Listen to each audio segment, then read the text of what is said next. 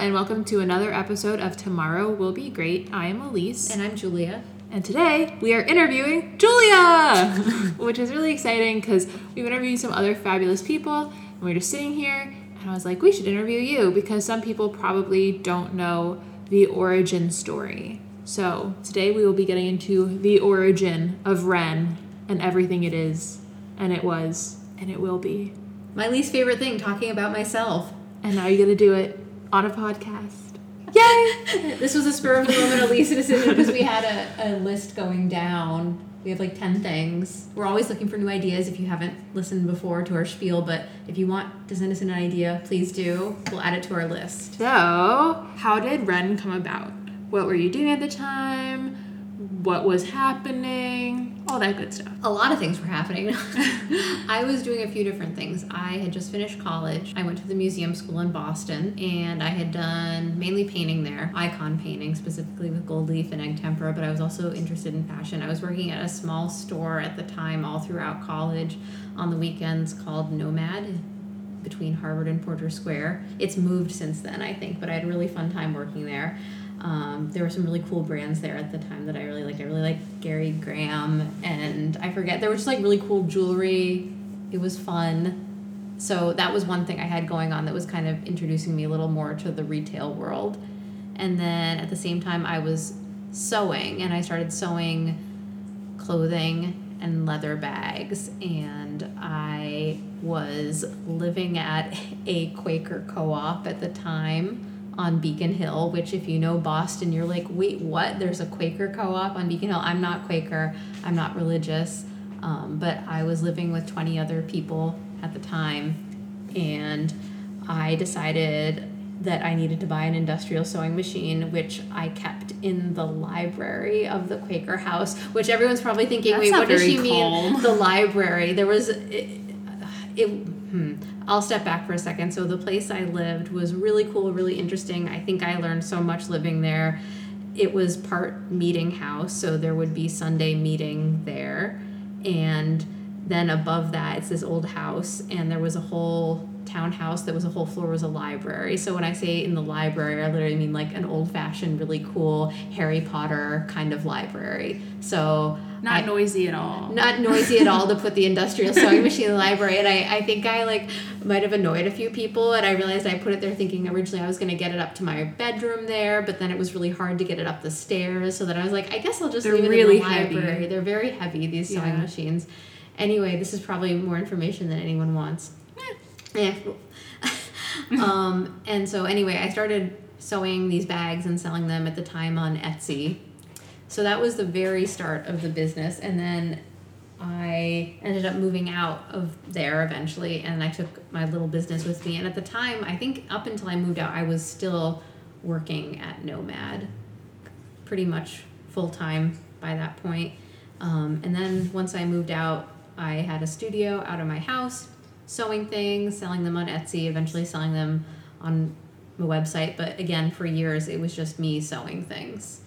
And by myself for a very long time. And eventually I moved out of my house. I got a studio that I shared with someone for a while. And then eventually I needed more space, so I took over the whole studio. So over time, it went from me selling my own stuff that I made, me working with a small factory to make the leather goods in Massachusetts, to me kind of just switching to entirely carrying other brands. So it was a very long and winding path that bounced around a lot. So I guess my first question is, how did you decide that you wanted to start sewing leather bags? Because it doesn't seem like an obvious choice to me, at least. No, it wasn't an obvious choice. I'm trying to think. I'm not really sure what I can remember. There was a place in West Springfield, which my parents lived in Springfield, Mass for a long time. So there was this place called Osgood Textiles, and I would go in there, and they'd have really cool fabrics. Maybe some people from Western Mass know about this. I think it's changed. I don't think you can go in the whole place as much as you used to, but they also had this whole leather section, and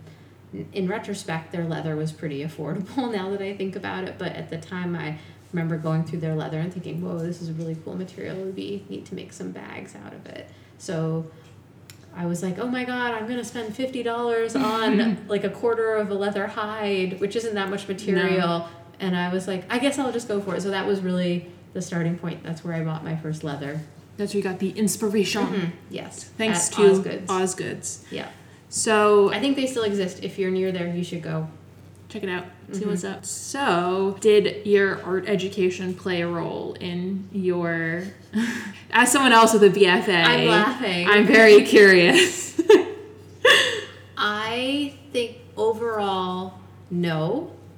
But the school that I went to did kind of set me on this path of, like, you have to be in charge of yourself and your time. Because if you know the museum school, you know it's a very unstructured program. I'm not sure I would recommend it to anyone. I think it changed after I left. I think the one thing it did was I did get very structured, especially by my senior year, where they let us set up our own little studio in part of the school. So it was like, you need to get there on time. You didn't make sure you have everything ready for your senior project.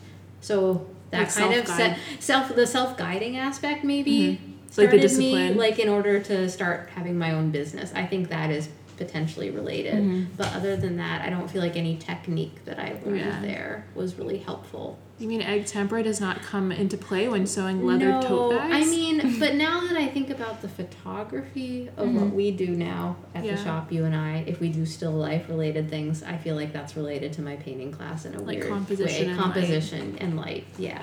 How did you feel confident in starting leather goods sewing? Because I think for me, I'm always very nervous to cut into expensive fabric, and just starting something new always feels very intimidating. So was it just kind of... I was really scared to cut into the material because I knew once you cut, there's not like skipping a half yard. Yeah. You kind of like... You're all in. Through the whole time, it was always cutting was the most annoying thing, which they have solutions to that. There's laser cutters, there's dies, but like obviously you're sewing at home, you don't have all of that. So I ended up using a rotary cutter eventually. Super hard still. I would take a ruler and use the rotary cutter along the ruler. Looks like a pizza cutter. And I did cut myself once with that, and I have a scar and stitches to show for it on my pointer finger. So it's just kind of you just kind of went all in. Yeah, I just kind of went all in. I killed 4 or 5 normal home sewing machines before I bought the right machine,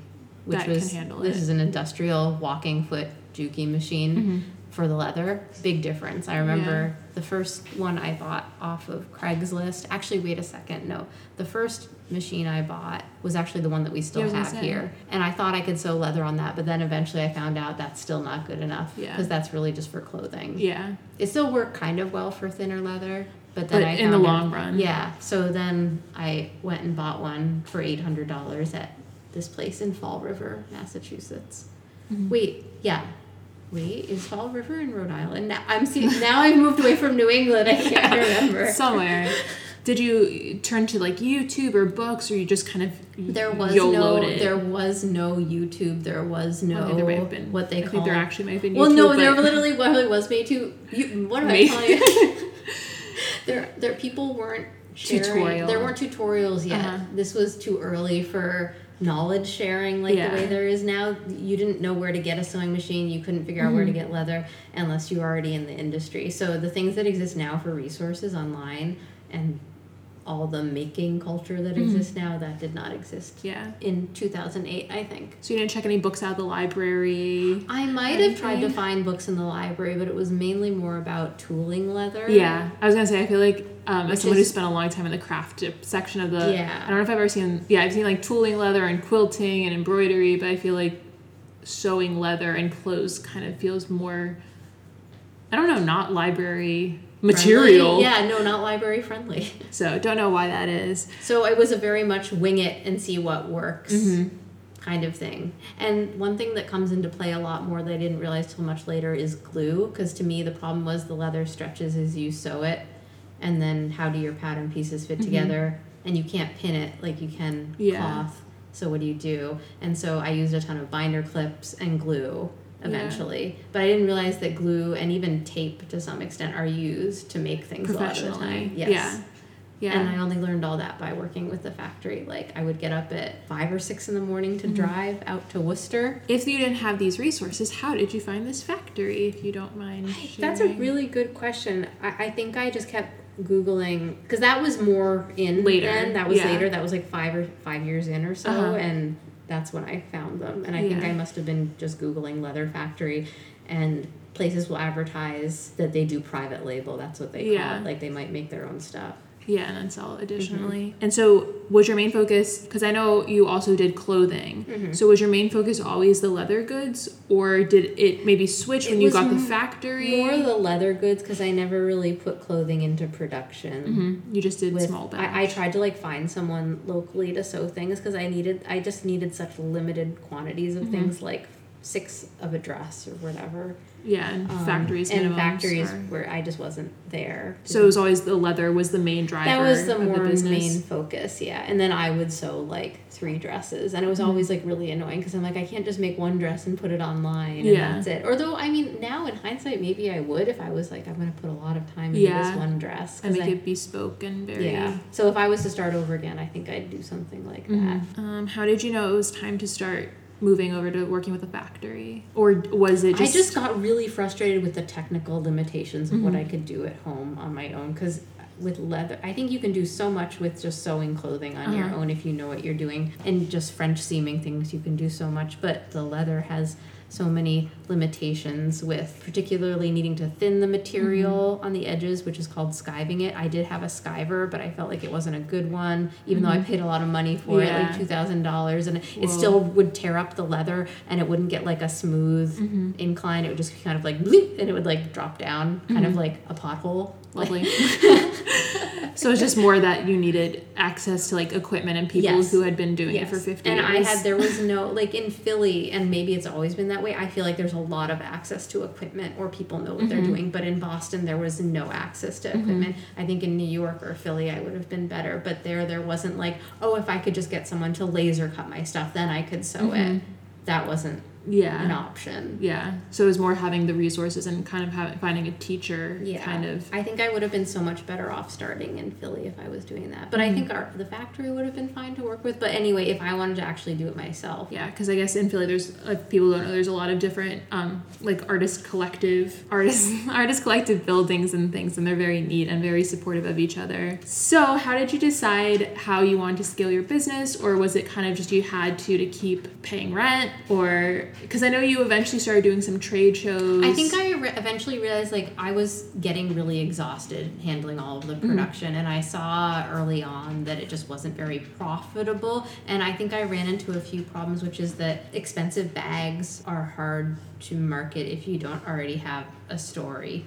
Yeah. And so if you're not Chanel, yes, it's hard to convince people to spend that much money right away. There just wasn't a lot of profitability, and on top of that, just working with the factory with the lower quantities of items for wholesale orders and delivery dates and things, I just felt like I wasn't big enough that it was profitable or worth my energy. I found it very tiring after a time. So I thought, well, maybe I'll complement that with some things. That is what I was about to ask. How did you decide to start carrying other brands in addition to your own line? So it's just because you were tired? It was kind of because I was tired. Yeah, I don't know. I just thought that, like, I could only make so much on my own, and I always feel like I wanted a more, like, cohesive vision, like a little bit of this, a little bit of that, a little bit of that, and I didn't think I could get there on my own. And I think things are best done in, I don't know, like not putting your eggs all in one basket, I guess. So if I had a lot of baskets I could put lots of eggs in, I think it would feel more rounded and fulfilling. Yeah, maybe I can't put words into your mouth. Yeah, having more brands there. And at the time I was all selling online. I did do this pop-up for like 3 months at one point near Charles Street, which was kind of the impetus for me realizing, oh, I think I like this part of the business a little bit more. It just kind of scratched an itch that you didn't know you had, and then you were like, maybe I'll do this, like transfer my energy. But I think that it always felt really intense, because at the time when I'd write an order and I'd be sending off checks for deposit for a designer, and I was like, I'm writing $1,000 deposit check, like, and I won't get this stuff for 6 months. And in a way you have to think about it like, well, is that any different than me buying materials or prepaying anything for the factory? Yeah. It's kind of the same thing. It's just retraining your brain. Yeah. It's retraining your brain to think about money in a slightly different way. And also, obviously now the business is a lot bigger than it was back then. Yeah, but I started like everything very slowly, very incrementally. Like the first thing I think I carried was the hair barrettes, and we still carry that, which is interesting because I think most things from that early on, we don't care anymore. Yeah. But the hair barrettes, people still love 'em. like them. Yeah. Which is good. Yeah, they're great. They're classic. They're iconic. Lovely gift. You have hair. Fab. So, I mean, I know the answer to this, but how did you decide you wanted to open a shop / your decision to move to Philadelphia? Because I have insider knowledge that those are sort of vaguely related. My husband, Jesse, is from here. We always would come down and visit, and I always thought it was a much cooler city than Boston. I'm not trying to Throw shade at Boston, but I'm not... I guess it's because I grew up there and around the city my whole life, and I found that the city of Boston has a lot of intense zoning restrictions that I believe cause a lot of high demand. The schools and the universities don't help. They create a lot of housing demand, and it's just such an expensive city as a result. Very restrictive where there can be stores. The retail that's been there has been there for a long time. Newbury Street is one of the main areas. Harvard Square, there's stuff on Mass Ave, but it's very specific where there can be stores, and if they are, they're quite small. There's not a big retail footprint, and I just remember looking at the rent costs there and weighing what I could get and thinking, that doesn't make any sense. Like, I'd love a larger store where I could have a lot of things and have my studio in it, and I just never ever found a space while looking in Boston that fit that criteria. Yeah. Unfortunately. Between really liking Philly when we visited, having friends down here already through Jesse, who we now happen to live right across the street from. We're very lucky that worked out. It just seemed like a good move. And I was very much ready to get away from Boston, I think.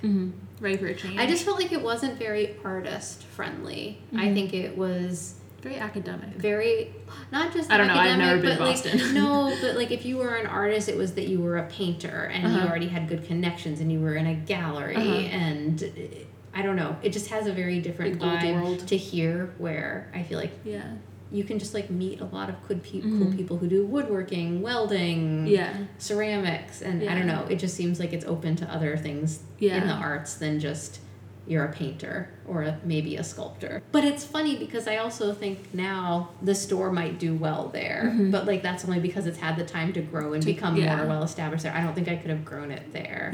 But I think if it like moved there now or had not that another we're location, we're not moving. This is not happening. But like if we had a location in Cambridge, I feel like it would do really well. But I could never have started in Cambridge, I think. So Philadelphia was a good place to nurture the business, to grow it. Yes. Yeah, because I feel like I don't know, we've been reminiscing a lot because I think I was hired here like 6 months after you opened, and just the store has just changed so much since then. And sometimes, I assume people know that sometimes your phone will be like, remember this picture? Because then it'll pull up a picture from 5 years ago and the store was so empty. There was like 3 clothing racks, 1 table, and I had no money. A bench. I had no money. And people were like, this is such a vibe. I was like, oh my God, it's so cool. It's so intimidating in here. And now we just have so much stuff. Is it less intimidating that there's more stuff? Probably. I think it's more intimidating when there's less stuff. Because I feel like I always felt like I had a whisper in the old stores because it was so echoey, because there was... When you say the old store, as you in mean like the same store, but like the old vibe, back with like the 3 racks, the 1 table, bench in the front window. But I remember someone gave me, I don't know if this was advice or not, but it's a good sentiment. She's like, it's so empty now, but just wait 5 years. Like, you're going to miss this. And I'm like, I kind of do. She's like, you're going to get so much shit. Like, you're going to fill this up. We have a lot of furniture, and sometimes it would be nice if we could just store some of it for a bit to have a different feeling. But so how did you decide, or was it a decision to slow down the leather goods process / stopping wholesaling? I feel like it was all happening at the same time, like the deciding to move to Philadelphia to open the store, just realizing like the profitability of that wasn't working. And I think it's really hard to decide something isn't working because you're like, I want this to work so badly. And I think that was a very key defining point. I think actually Jesse and I were having this discussion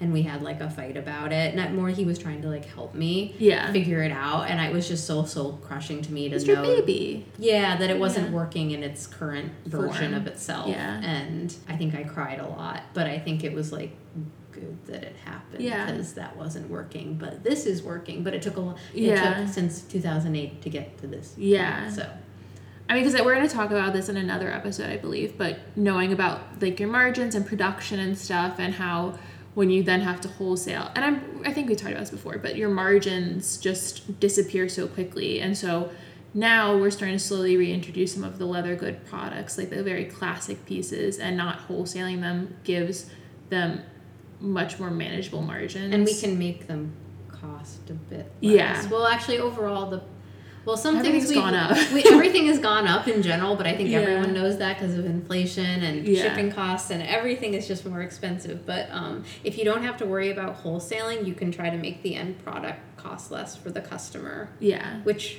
of course, we want to give you the best price we can give Yeah. you. And the quality of the products is fabtabulous, not just to plug it, but not. I would say, what are your biggest takeaways from Wren's start to now? What would you advise any other small makers who are trying to figure out what the future holds? I hate to say this, and I don't mean this to sound negative at all, but if I had to do everything I've done from the start over again, I wouldn't do it. Because this was just like way too much anguish over.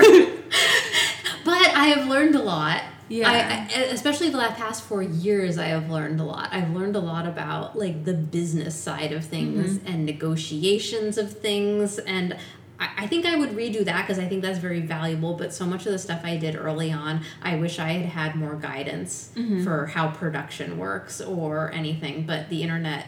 Like a mentor or just the internet? Like, does it need a person It could have been the internet. It could have been the internet. I think there were a lot of like home sewer blog type things, and people would put things online, but there wasn't really, I mean, it was still also new that one person could run their business online. In some ways it would be easier now, but in a lot of ways it would be harder now. I think saturated. It's very saturated, and also it's hard to, the algorithm, I know we all talk about it, but on Instagram it's just changed everything so easily. It was so easy for people to follow you and find you for the first 5 years I did this. Now it feels like it's very hard to have people find you. So I don't know. So I guess my answer is I would do the part with the store over again. I'm not sure I would do the part in the beginning over again. So I guess advice. Sew in the library. So I don't think I would sew in the library again, even though it sounds peaceful now. Yeah, it sounds lovely. I just think a lot of people who end up in design have design mentors or family, and I didn't have any of that, so I just floundered for so long. So if you have something or a person that can be your mentor for whatever industry you're in, I think that's really helpful. But and I think maybe you will save that anguish period of like, what am I doing? Yeah. Is this working? Is it not working? Yeah. Is this a good idea or a bad idea? And I also remember I would try to meet with, I guess does the SBA have chapters? I think I met with someone in Boston a couple times, and I remember the numbers they would throw out to me of like, these should be your business goals or whatever. I was just like, wait, what? Like, where are you pulling these huge numbers out of your butt? I feel like people don't maybe understand that it's always been built on the money from the company. It's like there's been no loans to build the company, and obviously that's not possible for everyone, but when you started you had a job, like, so this was your side hustle for a while. It was. And when I think back, I'm like, how did I guess I must have just been making around $800 a month from Etsy, or $900 or something, or $1,000, because I was like, I was able to pay my rent, and that's it. Yeah, but like no savings, or and you just put the money back into the business. Yeah, I'm trying to remember. I had these savings bonds I got like as a baby, but I think I still have. I might have cashed a couple of those that were a couple $1,000s, but that's it. Yeah. So it's just been like, put in, make a little money, put back in, make a little money, put back in, make a little money.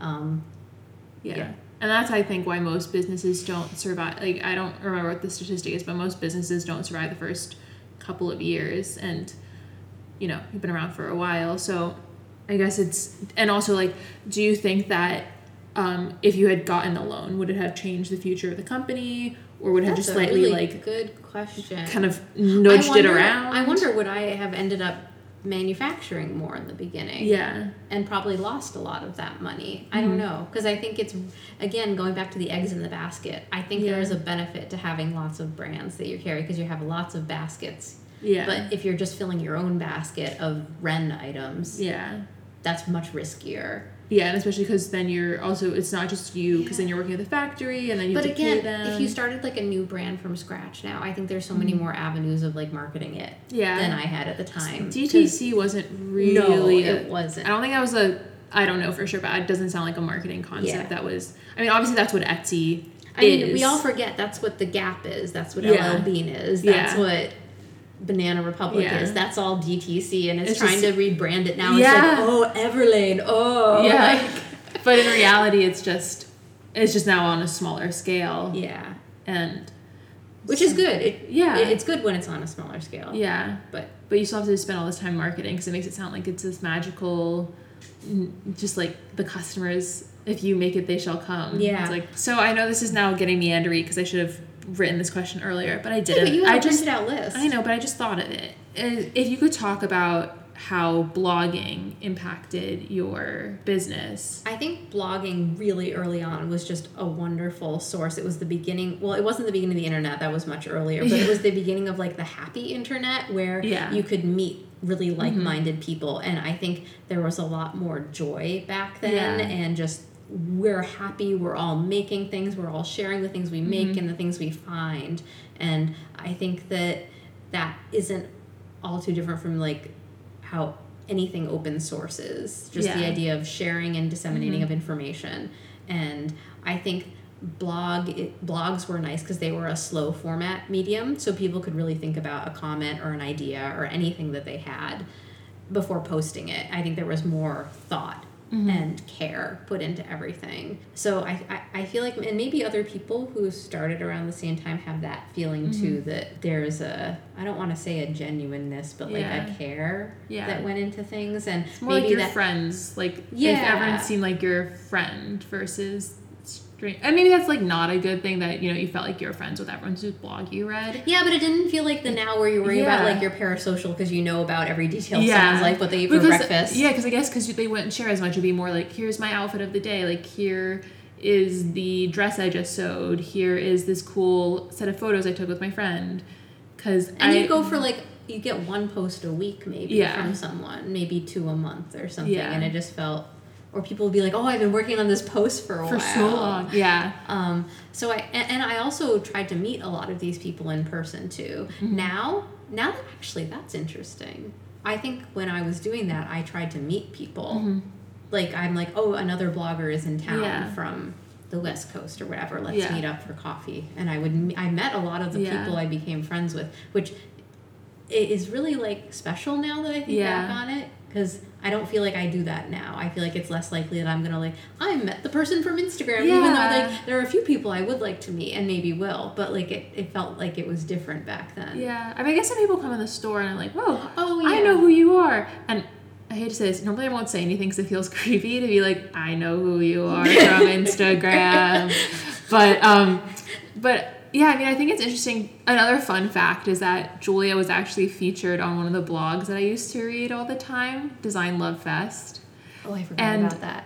And I think it's really funny to think that I could have, while I was in like high school, I could have read that blog post and been like, oh, look at that, that's cool. And then eventually Rhodes conversion back because I was a bit later to reading. Like, I think I was more part of like the slightly more polished blog thing. Like more people would have a designer like work on their blog versus the blog spot. Oh, yeah, like Blogger or Blogspot. Yeah. You mean where someone's like, I had the website done Like, to be a blog. Yeah, like I think I started reading blogs more when they started to become people's like full-time thing. jobs. Like Cup of Joe. Yeah.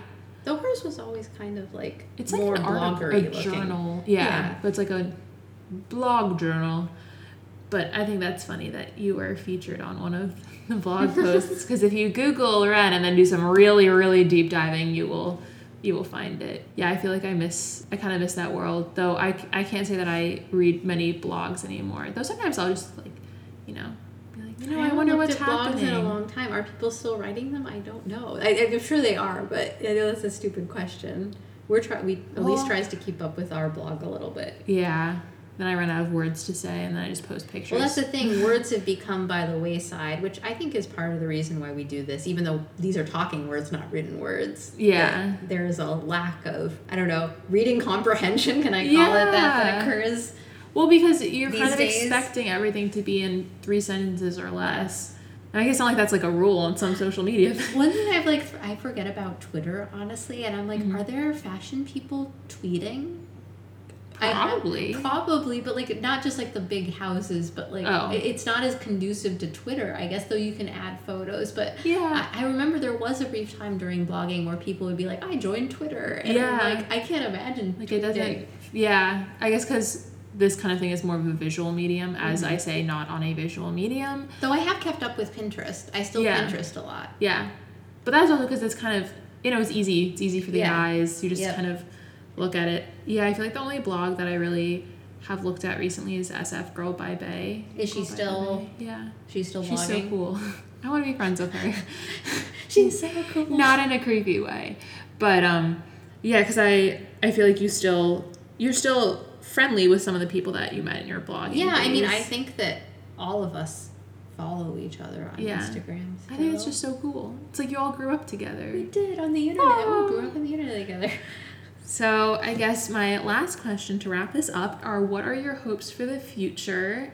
Like the future of the business, probably not the future of the world, because I'm sure we all hope many good things for the future of the world. But the future for the business.